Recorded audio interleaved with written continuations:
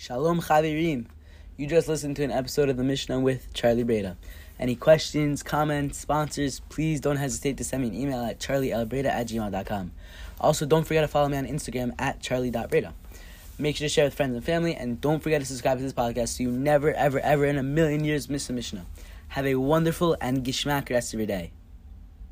Oh, and also, you're incredible. Hello everyone, welcome back to today's Mishnah. Today's Mishnah is Kilayim, Parak, Gimel, Mishnah Vav, and Mishnah Zayin. Let's jump right into this. If a person's field is planted with onions, and wants to plant rows of gourds in it, which says you should uproot 2 rows of onion directly next to the 8 items. So I have noted to plant 1 row. Then leave standing the onions that are in place fit for the rows, and he can then uproot the next 2 rows, and plant 1 row of gourds. He uproots 2 rows of onions, he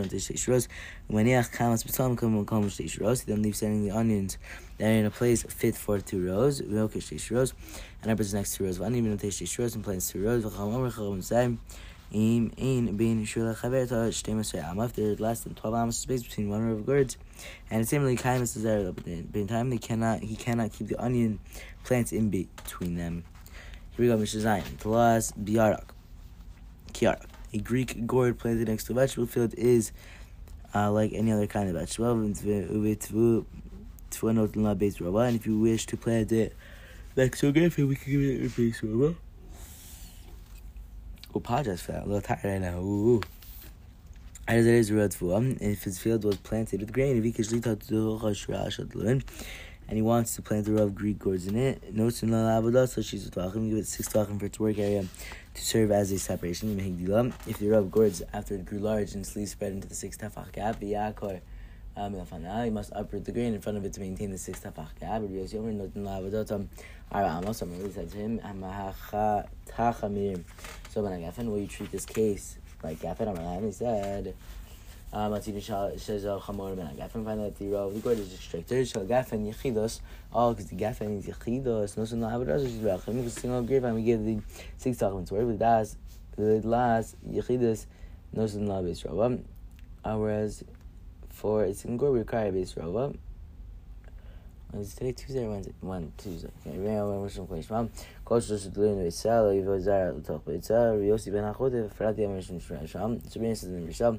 whenever there are gourds in a base in area 50 amos, one may not bring other seeds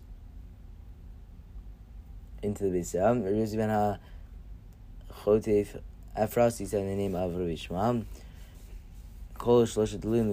whenever there are 3 gourds in a base court, you cannot bring the other seeds into the base core. Alright, that is where we're going to end it today. We cannot wait to learn again to tonight.